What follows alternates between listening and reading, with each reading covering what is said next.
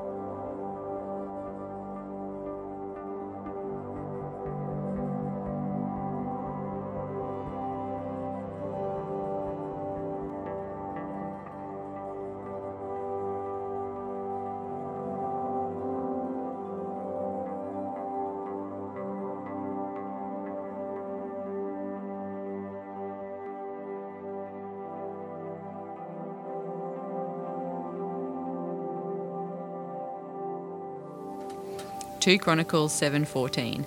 If my people who are called by my name will humble themselves and pray and seek my face and turn from their wicked ways, then I will hear from heaven, I will forgive their sin, and I will heal their land.